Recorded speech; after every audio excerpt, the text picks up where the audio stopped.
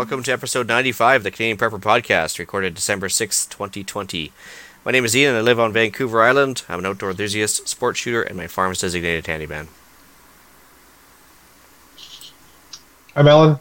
I'm a safety trainer, a first responder, security expert, and overall safety nerd. I'm Marty, rural southern Ontario, and the only person Ian knows that has successfully managed to keep bees alive. It seems that way.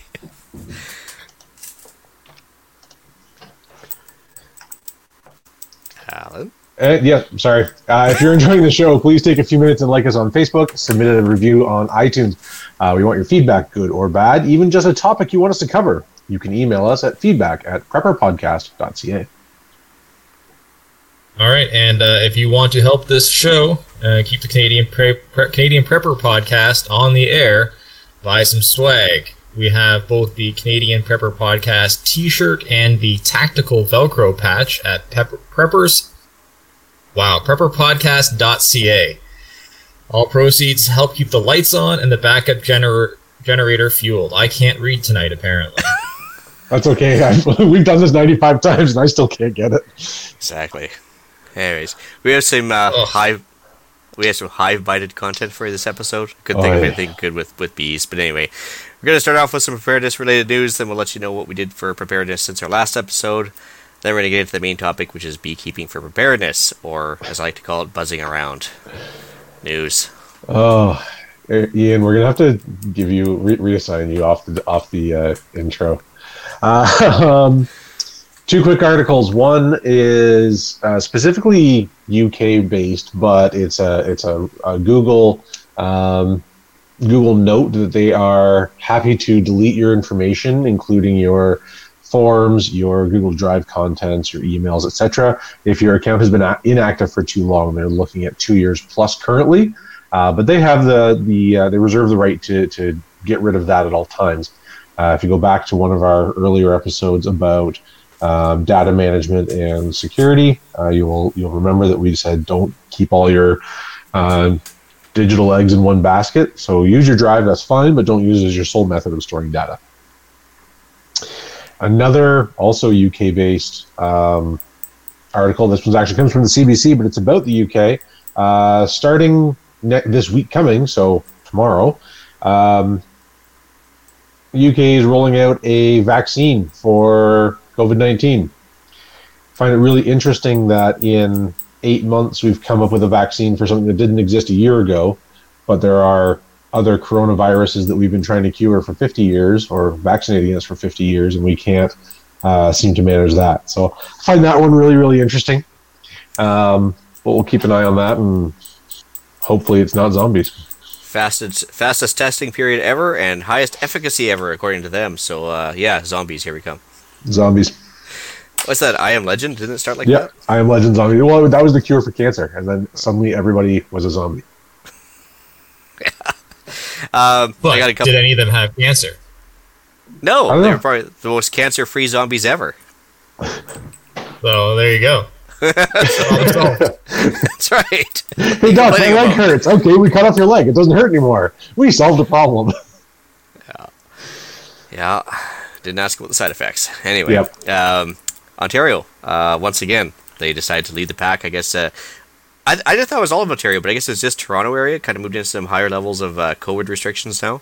Well, it's broken out by the health units, and those health units have a specific geographic region that they handle, and the area that they're moving to is based on the color code, the system that they're using of restrictions is based on the number of cases per 100,000 or per million in the population. Okay. But it's my area is going from one level to another. I forget exactly where we were. I think we were in yellow and now we're going to orange, which just means that we're restricting retail a little bit more. Not really restricting it, just taking more active screening precautions. So they're not cellophane wrapping the Costco aisles like Winnipeg or anything?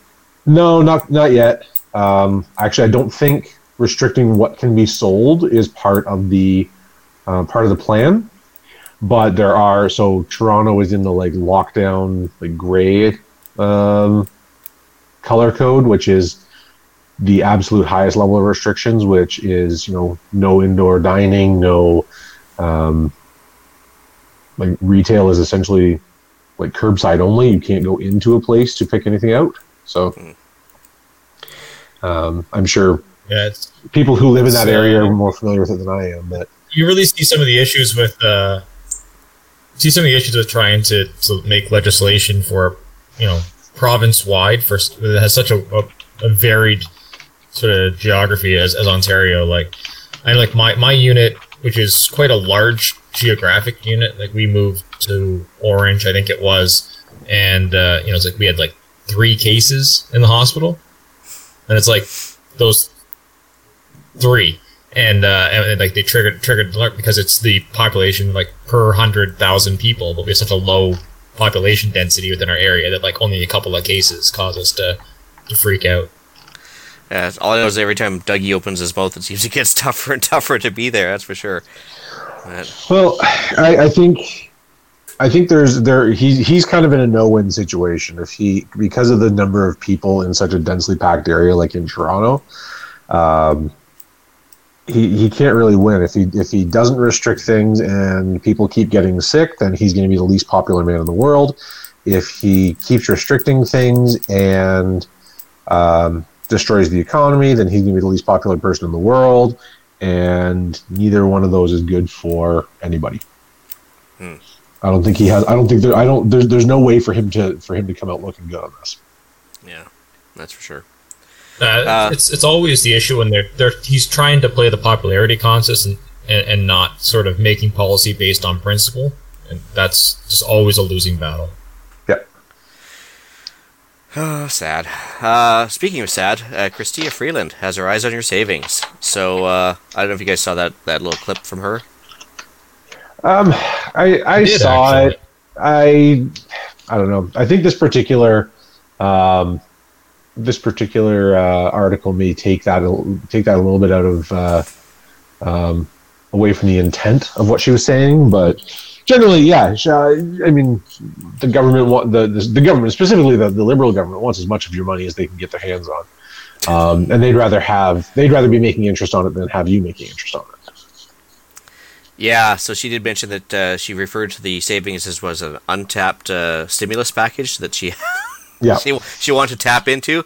I'm like, I hope you just mean that she wants us to spend money, but in reality, I mean, with the bail-in legislation as is, introduced by the Conservatives even, they could just take your savings in the bank and put it towards insolvent banks too. So yeah, I really do hope that it's like I think what she was trying to get out is we as the population have the ability to do a lot of good for stabilizing the economy by spending the money that we have. Yeah, I don't know how correct she was, though. She said, a lot of people because they've been sitting around at home, they haven't spent as much as they normally do, so they have more money to spend. But there's a lot of people who have been sitting around because they don't have a job.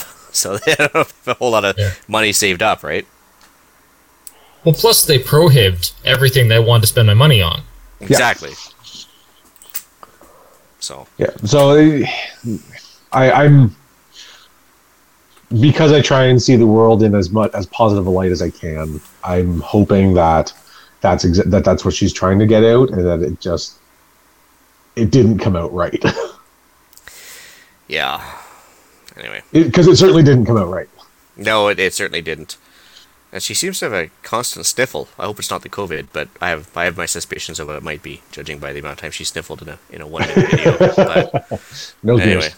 She might have some. Can I say that out loud? Yeah, she might have some expensive hobbies of her own. So, anyways, what we've done lately for preps. Let's see here. As for myself, I've been working a lot. I just came back in the acreage here the day before, or like yesterday morning, I guess. Had a new reloading order come in.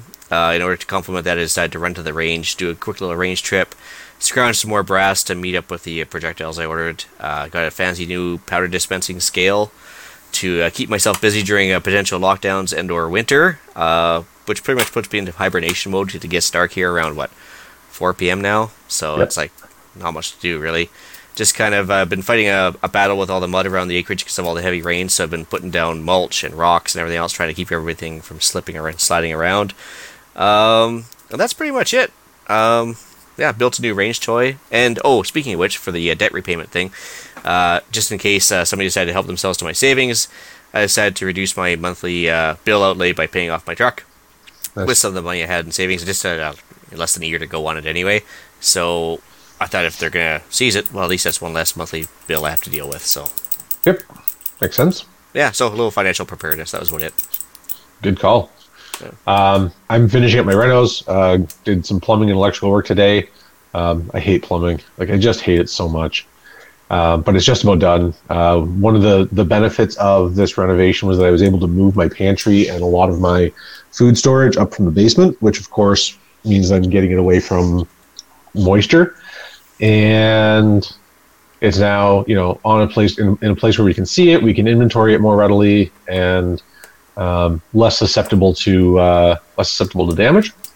So that was fun getting that done today, and I'm looking forward to this whole thing being done. Otherwise, I started a new diet and fitness regimen this week, which has been awful, just absolutely terrible. Every muscle in my body is sore, and I've eaten more salad in the last week than I did in the last 6 months. But all in the name of being better prepared for whatever may come. What changes in your diet? Is it like mostly salads, you mean, or is it just? This particular program is a coach program that is aiming to. It's a 12-week program to get all the participants kind of as lean as possible, and so it's a very high protein, high veggie content, very low carb. It's more the workouts that go along with it that are absolutely horrific. There's like 6 a week, which is challenging. But we mentioned on the fitness episode, what was that, 10 episodes ago maybe? Mm-hmm. Brute Force Sandbags. I gave them a bit of a shout out. I actually won an Instagram contest through them, so I've got a new sandbag coming. And if you want a great a sandbag workout, they're a fantastic product to have, good and heavy duty, and they're I'm not being paid to endorse them in any way or compensated, but that's like, especially if you have a small area, that's a great way to have one piece of fitness equipment that will do everything for you. Cool. So yeah, that's my week. Without breaking OPSEC, anything you want to share, Marty? Nope. I should just put in as part of some renovation, the house just put in a cold cellar. So that's, I guess, in line with what we're talking about here. Yeah, that's cool. Is it attached to the house, or is it kind of separate thing? Yeah, in the basement, framed into like one of the corners of the basement, and then just insulated the interior walls and added venting to the outside. That's cool. Yeah, I used to have one of those in Barrie as well when I lived over there, and yeah, it made a huge difference, didn't it? But, let's see here. Main topic time. So, let's see here. Why are we talking about honey today? So, as far as the obvious, it's a sweetener. Makes things taste better. Could be a morale booster in bad times. As far as everything else goes, it's a way of increasing your crop yields. As far as apples, blueberries, that type of thing. Anything that flowers. It's a way to do it. I'm not sure what else it really pollinates other than other flowers as well, but keeping bees around. Nice thing about it, keeps forever. And I was going to say there, Marty, you heard anything about it being a true antibiotic at all, like putting honey on stuff? I don't think it's the honey. I think it's the propolis that they use for the antibiotic properties. Oh, there you go. Yeah, so that's what you should talk about the products right now. If you keep bees, you get the honey as well. But you want to explain to the listeners what propolis is? So yeah, propolis, and I could be wrong about it being antibiotic. I'm not certain about that, but I think that's the one that's used. But propolis is sort of kind of like a glue or like a shellac that the bees produce, and they coat everything with it. So the interior hive will get this kind of red gum. They'll kind of coat all of the walls with it. They'll fill any cracks with it.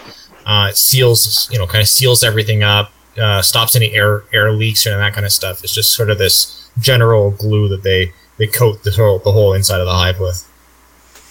Cool. Also, with beekeeping, you also get the pollen. You can kind of collect that as well, can't you? Yep. Yeah. Some guys use pollen traps, and they're basically just like a fine little mesh. So bees, when they collect pollen, they have like little pockets on the legs. So you'll see like little balls of pollen on their legs as they're flying in and out. So there's like a mesh that kind of knocks a percentage of those off their legs as they enter in, and it kind of falls in a trap. You kind of collect the little pollen that way. So a lot of people take the pollen as a way, especially if you have allergies, by consuming pollen from your local area. It's said that you're basically kind of taking small doses of things that give you allergic reactions and build an immunity over time. And apparently, you can kind of reduce your reaction to seasonal allergies that way. Yeah, actually, I've tried that. It seems to work around here because I wasn't used to a lot of the flowers they had around here, and a lot of the stuff that gives off pollen. And it's worked over the course of 7 years. That's for sure. But interesting. I don't have allergies, so I've never tried it myself. But I've heard it's supposed to be a thing. Yeah, we can come back to it as well. But you can also get meat out of honey, of course, by making the honey wine from it. But how long have you been keeping bees now? Since we moved out here, I think 6 years or 7 years now. All right, cool. Do you guys? So first off, let me give a preference. Everything I answer, as I'm answering questions, it's all just kind of based on my own experience and successes and failures as a sort of a backyard beekeeper. I'm not a professional beekeeper. I'm not a commercial beekeeper. As I said earlier, I'm just kind of the only person that Ian knows that successfully keeps bees, and so I got tapped for this podcast. And with beekeeping, there's like a lot of things. There's a ton of different ways, and there's no right way or wrong way. And a lot of the things are climate based. So how Ian would be keeping bees, in his part of the country, could be very different to how people, in my area would want to keep bees, because there's just different seasonal impacts. So. Yeah, it's all kind of relative. Like I said, you are an expert because you did keep them alive. I couldn't keep mine alive, so I tried I tried bees for 3 years. I had zero success. Basically, after 3 years, I had zero honey collected, and so I said I could wait till I was retired to actually put more time into it and try and find a better spot for it and everything else. Because despite the fact I've got like this massive wilderness behind me, they starved out 1 year. I couldn't believe it. Like, there wasn't actually anything happening. But I guess 90% of the hives on the island also died that year, so it didn't feel too bad. But still, it was a massive failure. Anyway, and then another year I had a pesticide issue next door, and then the third year I just had like a mold issue. I don't know if it was that. There's a couple of those bacteria diseases come along, but by the time that third year came along, I just gave up. So... Anyway, so are there trees, or are there like flowers or buds or sources of pollen that bees prefer over others? I think they're not too picky. Oh, go ahead. Yeah, they're really not too picky. It's basically so bees are just continuously trying to bring in resources. So it's not so much that they're picky. It's basically whatever is available at that time they will grab. And the thing is, most plants only flower for a couple weeks out of the year. So unless there's a variety of plants around, they actually will starve out, because like you see down the States where they actually take like truckloads of bees to like an almond farm, and they have the bees there for 2 or 3 weeks to pollinate as required. But then after that, it's a food desert for them, so they have to leave because the bees will just die. So they actually move on to the next crop that's got a different flowering time, or maybe it's the same crop but it's in a different climate. And they actually truck these truckloads of bees around to actually like pollinate as required, because it's a very time sensitive thing per plant. Which is very and that's actually I think one of the big contributing factors to the stress on the bees is like I live out in an agricultural area, And you'd think that with acres and acres of plants, but that there'd be a lot of food sources, but it's exactly the opposite. With modern farming practices, we don't have hedgerows anymore. So it's, acres and acres of beans and corn, and that's really not a food source for the bees. They get a little bit of pollen a couple times of the year, but for the most part, it's basically acres and acres of barren desert for the bees. So it's, I think that's, really there's certain people that are certain things that are looking at in terms of, adding pollinator plots out into the fields and into unworkable land. But that's actually one of the big, it's actually one areas where urban beekeeping has an advantage, is that there's a lot more diversity of a lot of people have, flowers in their gardens and things like that in the city. Whereas when you're out in the country, there's not a lot of food available for them. Yeah, so as far as when you started up with your beekeeping, what kind of knowledge requirements or how did you start out figuring out how to take care of bees? Basically, when I started, just through books. I read sort of several different ones that were recommended as like introductory and things to, good introductory books for beekeeping, and kind of looked at what made sense to me. Based on the different ones, and then kind of chose a path based on that in terms of how I wanted to approach it for the first couple of years. And so, what was your goal in those first couple of years? Was it just keep them alive, or was can you kind of adjust your hive or your stock to different goals? Is that a thing? Absolutely, it is. So, for example, I'm a backyard beekeeper. I do it for a little bit as a hobby. We have a big garden. We have an orchard. So, I recognize the pollination benefit of it. And then, we do get, honey and for, enough honey for us and to give out to family and friends and whoever needs it and stuff like that. So it's just kind of a neat thing for us to have in the property. So I'm not overly concerned about production. Like, I don't need to supply, barrels and barrels worth of honey to keep the lights on, kind of thing. And so my beekeeping and the sort of the approach I take to beekeeping reflect. Whereas if I'm a commercial beekeeper and I just need to maximize my output of honey, the choices that I'd make would be very different. Is this ironic that, you come on my podcast and my internet kicks out? Yeah, I know. It's a little bit more. How big a hive does that take? Like, how much space does that take up?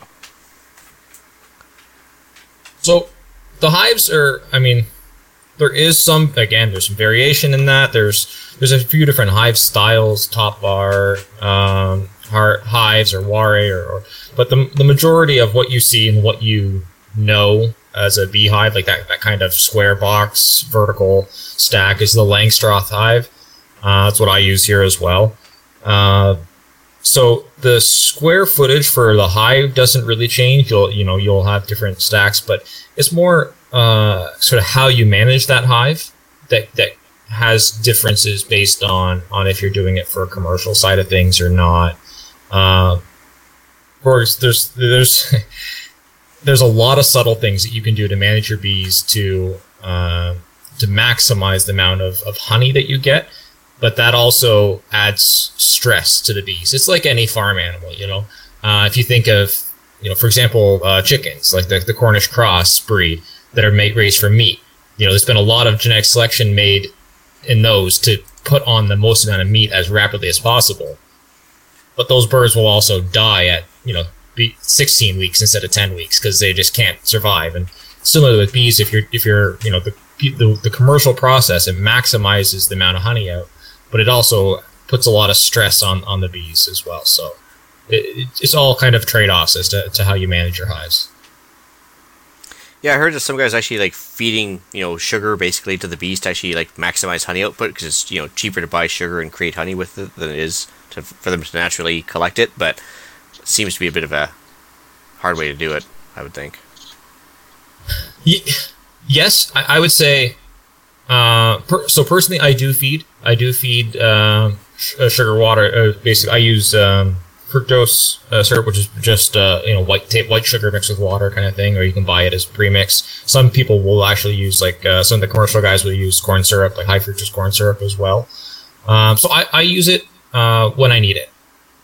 So if I have a hive that's early in the season, there's no sources, and they're ballooned up and they're out of food, then yeah, I'll feed. Or if I'm trying to build up a hive, then I'll feed to help stimulate the hive. So I wouldn't be opposed to feeding it, but yeah, the commercial guys, I think where you're talking about is more around the end of the season. So I leave a lot of honey on my bees. So this is that's honey that they produce from the flowers and the pollen. It's honey, what you would traditionally think of as honey. I leave that on the bees. Whereas the commercial guys, honey is a lot more valuable than sugar syrup. They can buy sugar syrup cheaper than they can sell their honey for. So they'll strip all of the honey off the bees. Everything that they make of honey, they'll strip that off, and then in the fall of the year, they feed them back with sugar syrup. And to give them so that the bees will build up sugar syrup in the hive as their supply for the winter. So they'll overwinter on sugar syrup instead of wintering on honey. Yeah, again, that's just one of those trade-offs that you make. Yeah, because they need to burn the energy from the sugar water to actually stay warm and basically stay vibrating, for lack of a better term. Just to keep the hive going over the winter, right? Yeah. So during the wintertime, the bees can't, they're not flying. They're not going out. They're not collecting resources. They're not producing honey. So they store in, all throughout the year. And then in the wintertime, they all stay in the hive. They cluster up. They reduce their numbers way down. They get rid of all the males. So it's just, you end up with just a small cluster of female bees. And that has to survive your winter. And they will rear some new brood during the winter, but they basically keep a tight ball, and they consume whatever resources are within the hive over the course of the winter. Yeah, being a male bee actually sounds like a pretty good gig until the fall time, right? You basically just sit around. The male bees do nothing. So the male bees are they're called drones. They're really their only purpose that we kind of know of it in the hive is there to breed other queen bees. So the males, they don't work, they don't collect honey, they don't do any of the brood rearing or any of the work within the hive. They eat, they consume resources, and then they go out and look for other queen bees to have sex with. That is their entire purpose. Sounds like a pretty good gig until the mating gets completed. Then I think they die, don't they? So in the fall of the year, you'll once the weather starts to turn, the bees will kick all of the males out and they just die. Yes. Yeah. Yeah, pretty sweet gig for a while. Anyway, as far as required equipment, as far as if you wanted to get started up, what would you recommend? Just as a like a smoker and a bee suit and everything else, a couple other specialty items. Yeah, you need a few things. I'd say you'd want a few things. A lot of people would say you don't necessarily need a bee suit, especially when you're first getting started. Until you're comfortable around the bees, wear a bee suit. Get used to it. You don't want to be your first time trying to, do a hive inspection and try to, dealing with all of the other things that your first time, while also being terrified of being stung and being attacked, and set yourself up for success. So I'd say, have a bee suit to start, have some gloves to start of some sort. You're going to want a smoker and a hive tool. And beyond that, as long as you other than that, like your actual hive equipment, stuff like that. But in terms of what you need for yourself, yeah, a suit, some gloves, smoker, and a hive tool. Hive tool is basically just a glorified pry bar and screwdriver and scraper, I guess, and that's what it. Yeah, hive tool. It's just it's a pry bar. It's like a small little pry bar, and on the other end there's a couple of different styles. I use a J style hive tool, but that's just a personal preference. There's kind of a few different styles, and everyone just picks one and goes with it. Cool. Yeah, I was going to say there. Just explain the hive tool's main thing is, like I said earlier, the propolis. The bees glue everything together, So you need a pry bar just to get in and crack everything free and to pull your frames up and split your boxes. And you just need something to get in there and move things with, because they glue everything together. They glue everything down with that propolis. I found that, for the first little while I used the bee suit, then after a while I just didn't bother, because I was actually had more dexterity without gloves on and everything else to actually, like they said, pry some of these frames out. And you're actually jet on the bee, so they didn't get as agitated. They weren't as likely to sting or try and sting anyway. And I think after I stopped wearing the suit, I think I only got stung like maybe 2 or 3 times. But after that, it doesn't even bother you. Like because it's not like it's a wasp sting, right? Yeah, I wear like neoprene gloves, just like, you know what I mean, like the come in a box of hundreds or whatever, like that, mechanics gloves or whatever, that kind of stuff, like the neoprene gloves. I like that because it gives me all of the dexterity. They can absolutely still sting through that. It does nothing to stop the stinger from the bee, but it just it gets rid of the sensation of the bees walking on you. Mm-hmm. So I find like I don't, for whatever reason, just not having that feeling of the bees crawling all on your hands, it just makes me more relaxed. But it does nothing for protection. It just removes that sensation. Well, there's some talk about out there that I guess the odd bee sting actually on your hands did fairly well for people with arthritis and actually hand issues, because it actually, I guess the venom did something to loosen up your hands a bit after a while. I don't know. I heard something about that. Yeah, I don't know. I've also, at the same time, I've also heard that you can develop a bee allergy if you get stung repeatedly as well. So I don't know which. Take your pick. Yeah, I guess. As far as my hands are nice and loose, but my throat's closed. That's not a good trade-off. No, I think I'll pass on that one. Did you start with one colony, or did you start with a few, or how did you start out? Yeah, I started off with a few. That was kind of common amongst everything I read. Recommended, start with multiple hives, and after having done that, that's definitely a recommendation I would make as well. I'll start off with at least 2. Pretty well start off with as many as you can kind of justify the cost outlay. But having multiple hives, it gives you a lot of advantages in terms of, especially when you're new and you don't know what you're looking for. You don't know what things should look like. You don't know what the hive should be doing today. When you have multiple, you can see, okay, they're all doing this. That's probably normal. But if you have 2 that are doing one thing and one's doing something else, it gives you a reason. Okay, maybe I should look and see why this one's doing something different.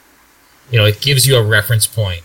If you look and 2 of your hives, have exploded in population, but one is still, lagging behind in terms of population. Maybe that's that can trigger you to go and look and see, is the brood pattern okay? Is the queen laying okay? Is there a queen there? So definitely having multiple hives gives you and even without opening the hives, you see the activity in the hives. You can kind of see how many bees are coming in and out and stuff like that, and you can recognize problems a lot easier and kind of head them off if you have multiple hives. So definitely, try to get a couple. Yeah, I started off with 3 myself. I put one of them on a buddy's organic farm just because he had a variety of plants around, and I put 2 on my property just to see if I could have a bit of redundancy there. And I don't know. I think I must have actually killed the queen somehow when I was installing that hive over the organic farm.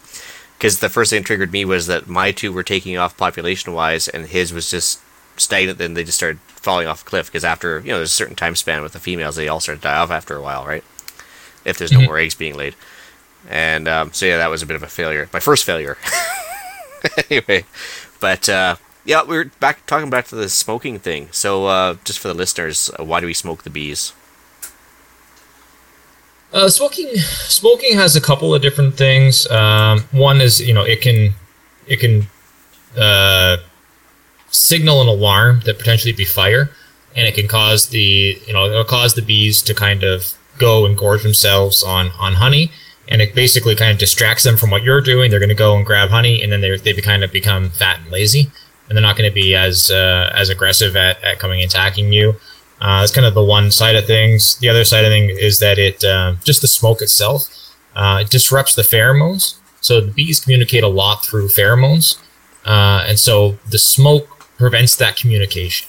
And so, for example, if you do get stung, when a bee stings you, it releases an alarm pheromone. So once one bee has stung, all of the other bees smell that, and they know that, okay, we're in stinging mode. And so anything at all will cause a whole bunch more to sting you, because that's what they're doing now. So if you get stung, you can quickly throw some smoke out there, and then they can't smell that pheromone anymore, and the rest of them don't know what's going on anymore. So it can really help with disrupting that communication side of things as well. Got a question here from Philip. He says, as I understand it, there are different breeds of bees, like most other species. Do you know of a resource to determine which ones will meet your personal priorities and environment? Yes and no. With everything, with the breeds, they're generalities. So one hive of a certain species is not necessarily going to follow exactly what that breed's generality is. But generally, you can do some reading. But most of our bees that we use out here are European varieties of some sort. But the main thing I'd say is, look at your local suppliers of bees. I would not be concerned about trying to get a specific breed of bee. I would more be concerned about trying to find local beekeepers that are successfully keeping bees and getting whatever species that is, because that's a species that works in your area. I'd say that's more important than whatever the internet says. These bees are more docile, or these bees produce more honey, or stuff like that. It's good to know those things, and so if you have a choice, you could maybe make a decision one way or other. But more importantly is find out what is successful in your area and get that. Yeah, I always remember reading about those Carnolians that were supposed to be the ideal bee, and then there was some Russian varieties and stuff like that. And like Marty said, I ended up just ordering from the local beekeeper, but it turns out the ones I got came from New Zealand, so they weren't suited for this area at all. But then I ended up buying a queen off of a local person from the beekeeper club, and that one did the best of all of them for sure. Because I had to replace that queen I killed off at the organic farm. So it worked out way better over time for sure. And actually, on that note, people talk, I guess, down south about using Africanized bees, the supposedly these killer bees, but supposedly they actually produce a lot of honey. But it's also good for the hotter climates too. So I mean, if you live in a hot zone, not necessarily Canada, you can try that. But I don't know. Yeah, the Africanized bees never turned out to be the world-ending phenomena that we thought it was going to be, or that it was promised to us by the media at the time. I don't know much about them. It's a southern thing. We don't have them. We don't have Africanized bees out here. But yeah, apparently they do. They do produce a lot, but they are just more aggressive. Yeah. How much success have you had, actually, like, as far as, like, how much honey did you get per colony on average per year? Or, on average, do you get enough to feed yourself, or even trade off a bunch, or? Oh, yeah. It varies. It varies year by year. It varies by kind of the state and what happens with your hives and stuff like that. So, certain, like last summer, we had nothing but rain. Like last summer, there wasn't 2 days in a row of sun, and that was very difficult for production from the honey side. So last year wasn't a great year, but other years it's been great. I would say on average, for me, I'll get 2 supers per hive, which is 70 pounds per super, so about 150 pounds per hive, which basically that's the kind of the super weight. You get basically about half of that in honey, roughly. So yeah, probably about 75 pounds or so per hive of honey would be an average. Some years more, some years I'll have 3, 4, but other years maybe only get 1 super off. So I'd say somewhere around there. Cool. Do you keep any of your wax or anything? Oh, go ahead.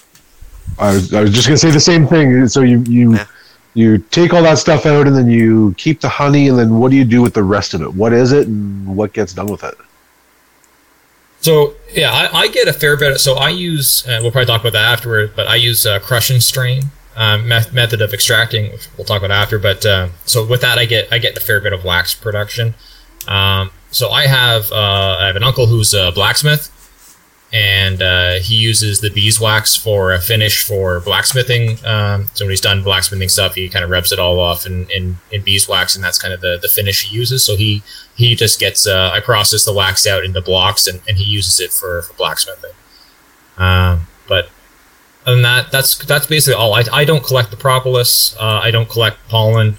I don't really have use for it right now. I'm aware that some people are into that stuff. I've not really. I'm not into the alternative medicine type stuff too much. So. Mm-hmm. I was told like roughly 40 hours per hive per year, but how much time do you think you spend on each one? Definitely not that. Okay. Again, this comes down to the methodology that you take for beekeeping. I follow and how I started off the kind of the methodology that I followed initially, and I've adapted and changed things based on successes and failures over the years. But the one I kind of follow it's Michael Bush, and he's got a book, Practical Beekeeper, by Michael Bush. And it's basically lazy beekeeping. And that's actually, kind of quoted. That's kind of way he refers it. And I follow it a lot. It's very much a let the bees be bees. But it is not a method of commercial beekeeping, really. I mean, he does it commercially, but it is not a method that lends itself to, maximizing the output at all. It's basically, letting the bees be bees and then reaping the excess, as opposed to really intensively managing the hives. So I don't spend, I do not have to take I definitely am not 40 hours per hive. I might look at the hives depending on the time of the year. I might open them up for a quick check once in a while, maybe once every 2-3 weeks. During the flow, I'll probably take a peek, but so they're on my property, so I don't need to, I don't need to like go to a bee yard or stuff like that. So when I say take a peek, I mean, as I'm walking by with the dog, I'll take the lid and I just lift it up and I look at it and see kind of how they're coming, filling it that super, see if they need a new super, and then put the lid back on. So I'm talking, 5 seconds per hive kind of thing. So it depends on what's going on and what I need, but definitely it's not a large time investment. Your first year probably is going to be more time because you're going to want to be a little bit more hands-on till you know what to look for and what to expect. But for me at this point now, it's pretty hands-off. It's not a lot of time. Cool. So when the time comes, we talked about one of the harvest methods, though. But if the honey's all ready to be harvested, how many different ways are there to get the honey and stuff off? There's basically two. There's basically two methods. One is what I do, which is crush and strain. That's appropriate for a small number of hives, and basically, so all of my bee hives I run them foundationless. So that I don't provide any kind of commercially produced foundation that the bees then build out. So that's kind of the frames themselves. Mine are blank. So there's just nothing in there, and the bees build comb in them as they would naturally build comb. So I get just a pure wax frame full of honey. I take a knife, I cut it out. So I end up with a big square. It all goes into a pail with a filter, and it just gets crushed up. And the filter filters the wax out, and the honey drips through. So it's pretty simple. It's a bit of a messy, sticky job, but other than that, it's pretty simple. It's pretty cheap. You're not looking at a lot of money. You're talking a couple of 5-gallon pails with a honey gate on it and filter cloth, and you're good to go. More commonly, and I'm going to be moving to this now as I'm kind of expanding, is an extractor. And so with an extractor, you, instead of cutting the entire comb, the honeycomb that's been out, you're just skimming the top surface. So when the bees, when the honey is fully mature, and they basically brought the honey down to a certain moisture level, they cap it. They put a thin wax cap over each cell. So you just scrape that cap off to expose the honey. And then it just goes into essentially a centrifuge that spins the combs, and the honey flies out, and you extract it that way. So it's the big advantage with doing it that way is For one, it's faster, a little simpler, but also you get to keep your comb from year to year to year. So for your next season, when you go to put your frames on for your honey frames, the wax is already drawn out. So they don't need to build the wax anymore. They just need to fill it with honey. So you get a little more production that way too. Fair enough. I saw those flow hives being advertised where they basically have these boxes kind of pre-built, and at the end of the year you just kind of crack them and it all kind of flows out the bottom and stuff, but they look pretty expensive. So it's pretty expensive. Okay, anybody, don't buy those. Let's just say this right now. Don't buy. So, like, the only thing that it saves you still have to manage a hive. You still have to do all of your normal things with all your normal frames underneath it. The only thing that replaces is your honey supers. And so the one job it replaces is the extraction of the honey. But that's, like, one of the simplest things that there is. Like, that's not a big deal. So it's kind of a solution for a problem that doesn't exist. Like, extracting the honey is a pretty, it's the best part of the job, right? That's what you worked all year to do, was to get that honey out. So that's, I don't know, it's expensive and unnecessary. It seemed a little, I don't know, posh to me, but what are you gonna do? And so once you've extracted that honey and you've got it in your pail, obviously it goes into smaller containers, kind of individual containers. Do you have to do anything else to it? Like, does it get pasteurized or does it get preserved in any way? No. Personally, no. Unpasteurized honey is perfectly safe to have, so yeah, and it keeps forever. Yeah, some of the stuff sold in stores has been pasteurized. I think that's just because of food safety laws, but no, there's no reason to pasteurize it at stores. It will kind of crystallize over time, so it kind of, if you've ever seen honey, it kind of turns that white and becomes more solid. But then you just kind of heat it up. It's granular, right? Yeah, granulates. And then you just heat it up and it goes right back to liquid form again. Cool. Yeah, if you put it in warm water, it'll go back to liquid for sure. Yeah. Let's see here. Cost savings overall. Like, I mean, once you throw all the sugar that you bought in and everything else, obviously cheaper than buying store-bought honey.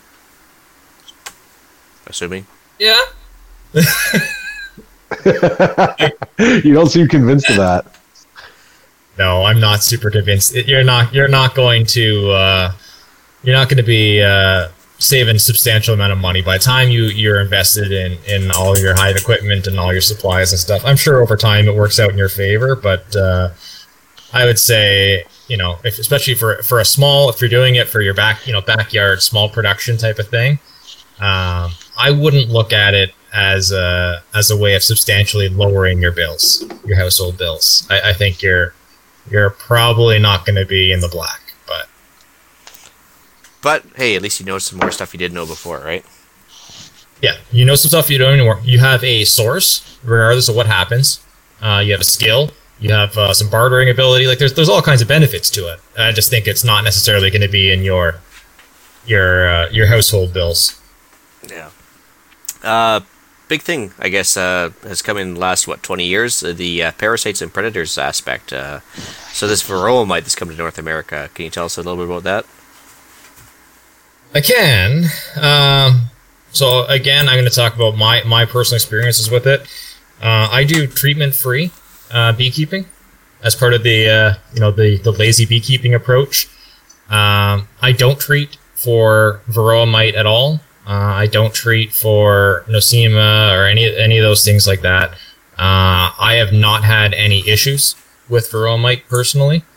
That at least I've not had any losses that I could directly attribute to varroa mite. I have, but that's being said, read again. I'll reference back to the same book, Michael Bush's. He has a lot, he has all the scientific studies linked in there as to why you may not need to treat. Part of which is just simply survival of the fittest. You don't want to be propping up bees that don't have the ability to survive, kind of thing. And you'd rather push genetics that are tolerant. So that's kind of one thing. The other thing is by going foundationless.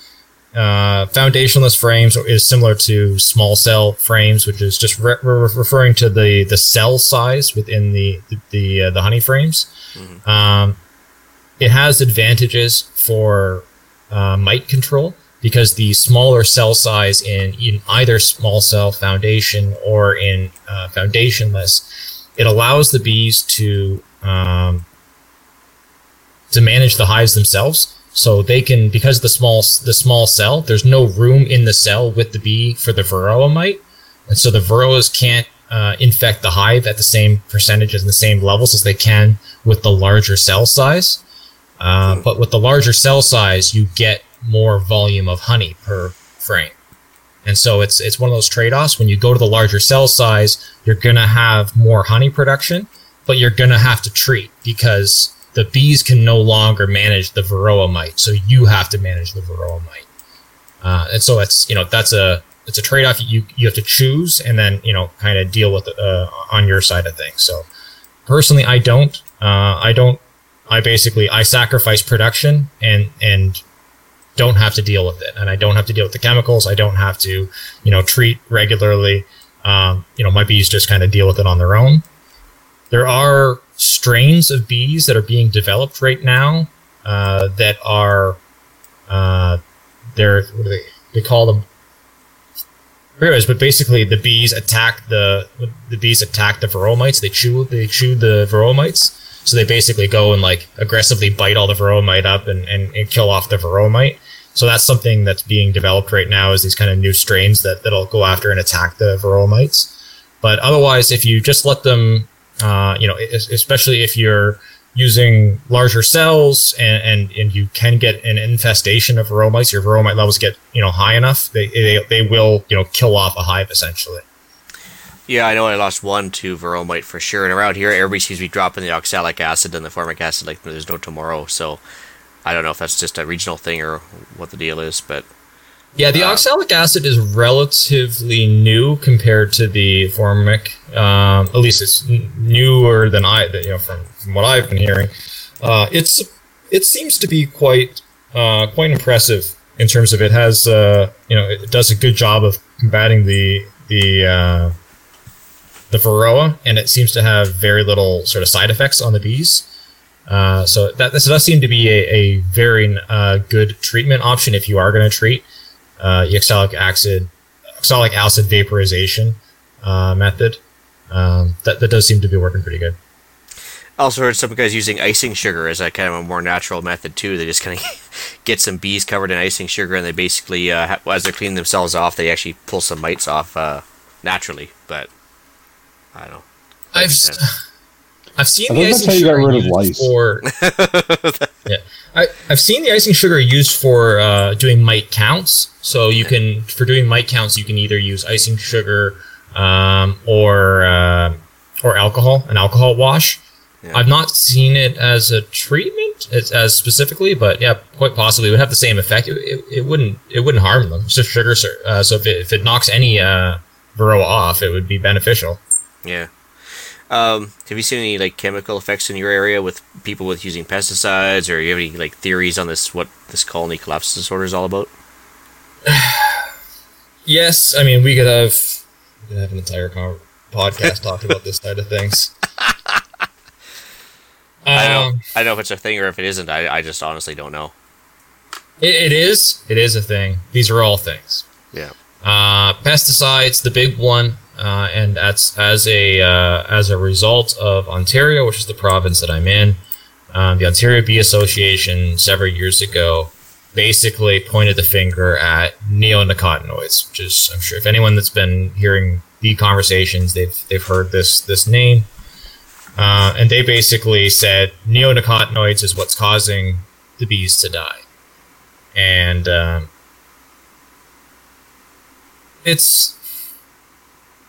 there's a lot of issues when you're talking, when you're talking nature, you're talking sort of any sort of living organism. It's never going to be one thing like that. And I think this was a big failure of the Ontario Bee Association to just basically say it was that, because governments love having a single dimensional thing that they can just make a law against, make a law about. So then basically it triggered the government to just go, okay, we'll make a law against those, wash their hands, the bee problem is fixed, without actually addressing, any of the other impacts on the bees. And for sure, pesticides that are impacting bees, that is definitely, that's not good for the bees. If the bees are bringing in, pesticides, that obviously pesticides kill bees. So if they're bringing in poison, that's not a good thing for the hive. That is going to, weaken the hive. But I think that really it's only one factor. I think a bigger, I mentioned earlier, a big factor about that is a stressor on the bees is our change to our landscape. Our modern agriculture, the way we manage the land around us is deserts for our pollinators. So yes, there's a couple of weeks out of the year where our beans are flowering, where our corn is flowering, but the rest of the year there's nothing for them.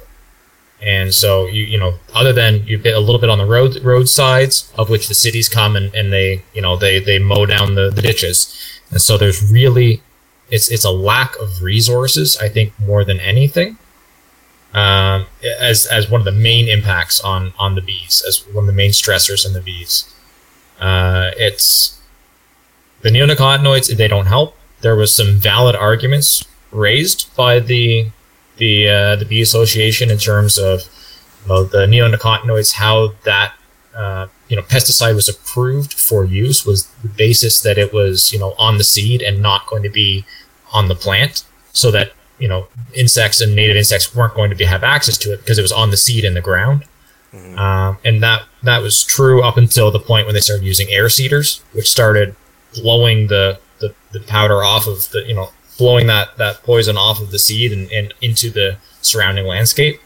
That's kind of what was a big shift on the neonicotinoid side of things. So there was some valid points raised, but to kind of point everything on that was, I think, a big mistake, especially when you look at sort of other provinces and other areas around that have the same neonicotinoids, but not the same level of colony collapse disorder as what was kind of being reported here. I think it was, I think it's a lot of different things. I think the main issue is a lack of resources, personally.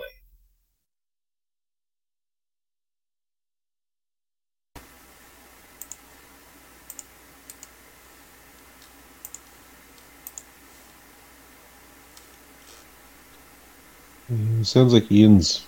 Oh, I'm back now. There we go. Finally. There we go. There we are. Yeah. Okay, where we leave off there. So you kind of talked about the Ontario Beekeeping Association, kind of dropped the ball on that. What about your local beekeeping clubs? Are they a worthwhile time expenditure? It all depends on. I think it depends on your local bee association, and it depends on you. If you want a mentor, if you want to be able to have people local to you to be able to ask and answer questions and help, look at your hives and stuff like that, I think they can be a great resource. If you don't want any of that, if you just want to be doing your own thing and you don't want anybody bothering you, then don't join. It all depends.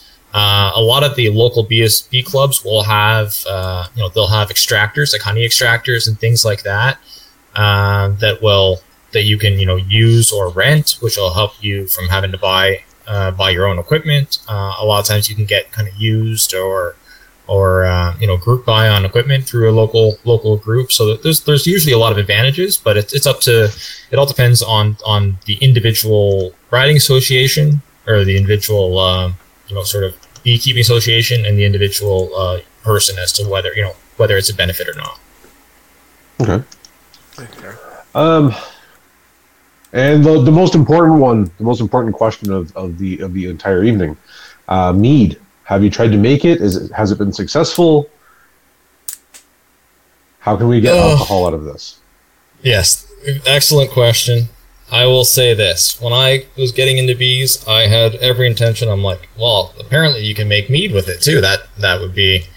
I like alcohol, and free alcohol is better not a than this kind of alcohol. So one of the first things I did is I went out to try and kind of find a mead, try a bunch of different... I'd never actually even had mead. So I went out to try a bunch of different meads to find one that I like to try to have a reference point to try to recreate. So I bought basically every type of mead that was available to me, and I hated all of them.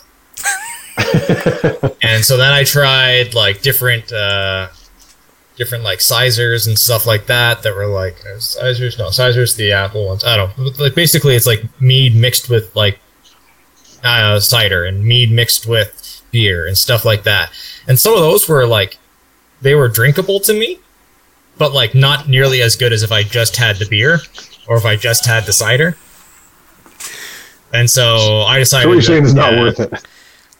It wasn't worth it for me. Obviously, I have some friends that are brewing mead right now, and they like it. For me, it just everything I had tasted like cough syrup. I just could not. All I could taste was cough syrup in mead. I don't know what it is. Like obviously, the honey tastes good, alcohol tastes good, but for some reason, when you make alcohol out of honey, it tastes like cough syrup to me. So I never actually ended up making any mead myself. Probably a good thing you didn't grow up in medieval times then, I guess, eh? Yeah, I'd have to... I'm sure I'd find a way, but as long as I have choices, then I'll take the other choice. Awesome. I think that's pretty much all I had. Alan? Yeah, it's a lot of information. Anything else you want us to know, Marty, if we want to begin keeping bees and making honey? No, the only thing I would say is that is getting bees. You have options. We should just mention that quickly. Is like how to get bees. Yes, absolutely. So you actually there's basically you can buy bees in different ways. You can buy a box of bees, which just comes in. It's literally a box of 10,000, 10 pounds of bees or whatever. And it's you basically just take the lid off and you shake it into a hive that's been prepared for them. You can buy a nuke, which is probably what I would recommend if you're starting out. And it's basically a small hive. It's 4 or 5 frames already established, ready to move into a full-size hive. So they're basically out of room on that 5-frame hive, ready to move up. Okay. Or you can buy already established hives. You're going to be paying a fair bit more money for already established full 10-frame hive. And the other thing you have is just to catch a wild swarm yourself. So there's instructions online for how to build a swarm trap. You nail it up in some trees and throw a few of those out around your community and around your town and keep an eye on it in the spring. And there's a good chance you can catch your own swarm. And free bees that way. Now, I seem to remember learning when I was a kid that the queen never leaves the hive. Is that accurate? Well, she leaves for mating flights. Okay. So yes and no. So as Ian said, yes. When a new queen emerges, she's not been fertilized yet. So there's all those male drones from other colonies that we mentioned. So the queen doesn't mate with drones from her own colony. So for genetic diversity, she mates with drones from a different colony. So Once she emerges, she will leave the hive and fly around, find males that have been looking for a queen. She mates repeatedly and then flies back to the hive, and she's fertilized for life at that point, and she stays in the hive. Okay. The one exception is a swarm. If a hive, and that's kind of how bees repopulate, is they basically split. The hive will divide into 2, and half the hive will leave. So what they'll do is the hive, the bees. So bees decide, basically the worker bees decide what type of bee is going to be raised from any fertilized egg. So the bees can take any single fertilized egg can become another queen. It can become a drone, or it can become a worker. And the bees decide what it's going to be. It's not just it's not kind of random. So if they're going to swarm, what they'll do is they'll make a bunch of sort of queen cells within the comb. The queen will lay an egg in each one of those. They'll make a bunch of queens, and they'll close it up. And shortly before those new queens hatch, the queen will leave the hive with about half the hive, and they'll leave and go look for a new home. Basically, they'll look for a new place to establish that colony. Okay. And then the remaining bees that are left will those queens will then hatch out, and then one of the first queen to hatch out will kill off all of the other queens that haven't hatched yet, and she'll be the queen for the remaining bees. So you can catch that swarm that left. You can actually catch those swarms and then establish a hive off of that caught swarm, which is usually a good.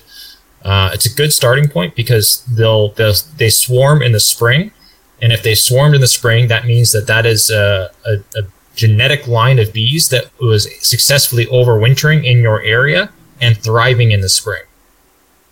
That makes sense. So it's usually a good genetic starting point because it's a proven successful line of bees for your area. Right. And the nice thing is somebody will usually complain about a swarm of bees sitting on a tree branch or something like that in their local area on some sort of social media, and you might be able to be lucky enough to catch it on time. Yep. And the nice thing is when you're catching a swarm is they're very docile. So you basically, I won't say I have been stung while moving a swarm, but you really have to do something dumb, which I did, to get stung while moving a swarm. You can just grab handfuls of them with your bare hands and just grab handfuls of bees and move them from one spot to another, and they're not going to sting you. The swarms, when they swarm, they're very docile. They've all basically filled up on honey, and they're all kind of fat and dumb at the time, and it's usually my people. What's that? They're my people. Yeah. Fat, dumb, and slow. Yeah. Easily manipulated. Exactly.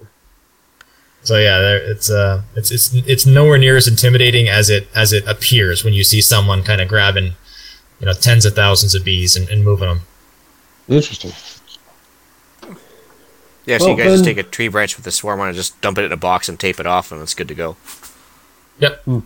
Yeah, so if you're lucky, they're on a branch. I've had the one where I got stung was on the trunk of the tree that I couldn't move.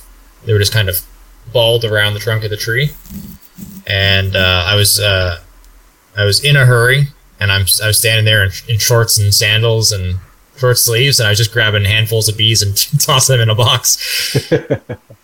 Eventually, I got stung on the ankle, or I dropped some on my feet. But it's not bad though. Yeah. Well, podcast challenge time.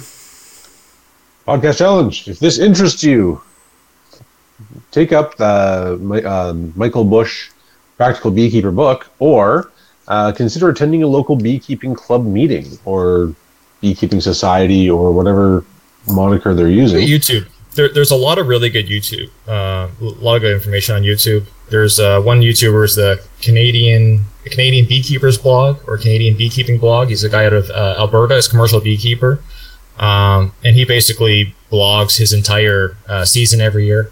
That's a really good resource. It's Canadian, and so it's representative of a Canadian winter, and he's in an area that gets like Canadian winter.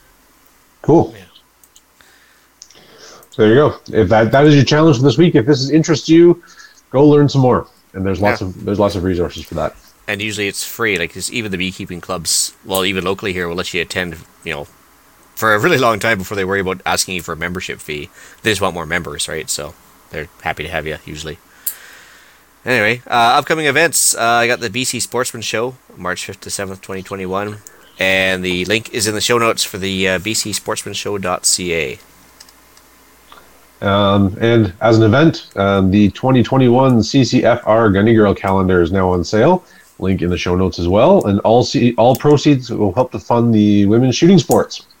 It looked like they were here in London, or near me in London, over the weekend, and seemed to be a fairly well attended event, as best it can be under the circumstances.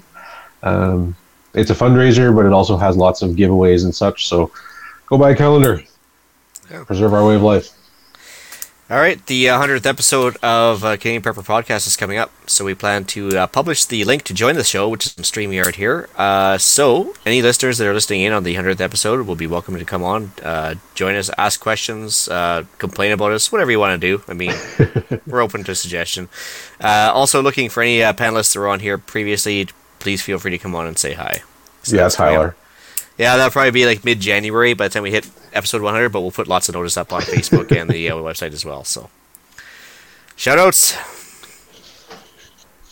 I had something and then I completely forgot it, so carry on. Oh, actually, I will shout out the London Search and Rescue organization. They've been going through some reorganization lately, and they just put on a heck of an auction to replace a bunch of equipment that was stolen from them a few months back. So great for them, and I hope to see more from them in the near future.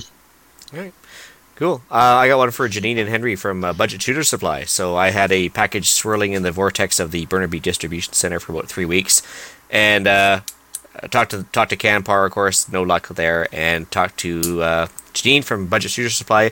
She gave him a phone call, put the fear of God in them, and I think it was the very next day I had it in my hands on the island here. So that was pretty fast. So that was good. And then Maple Ridge Armory, I had a very minor issue with one of my toys that I bought off of them, and I sent it to them, and they turned it around, I do believe, in less than 2 days, and had it back in my hands within a week. So that was fantastic as well. So good for Maple Ridge Armory out of Barrie, Ontario.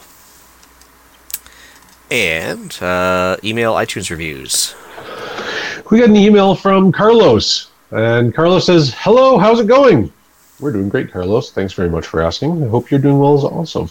Hope all is well. Well, given the circumstances, it is.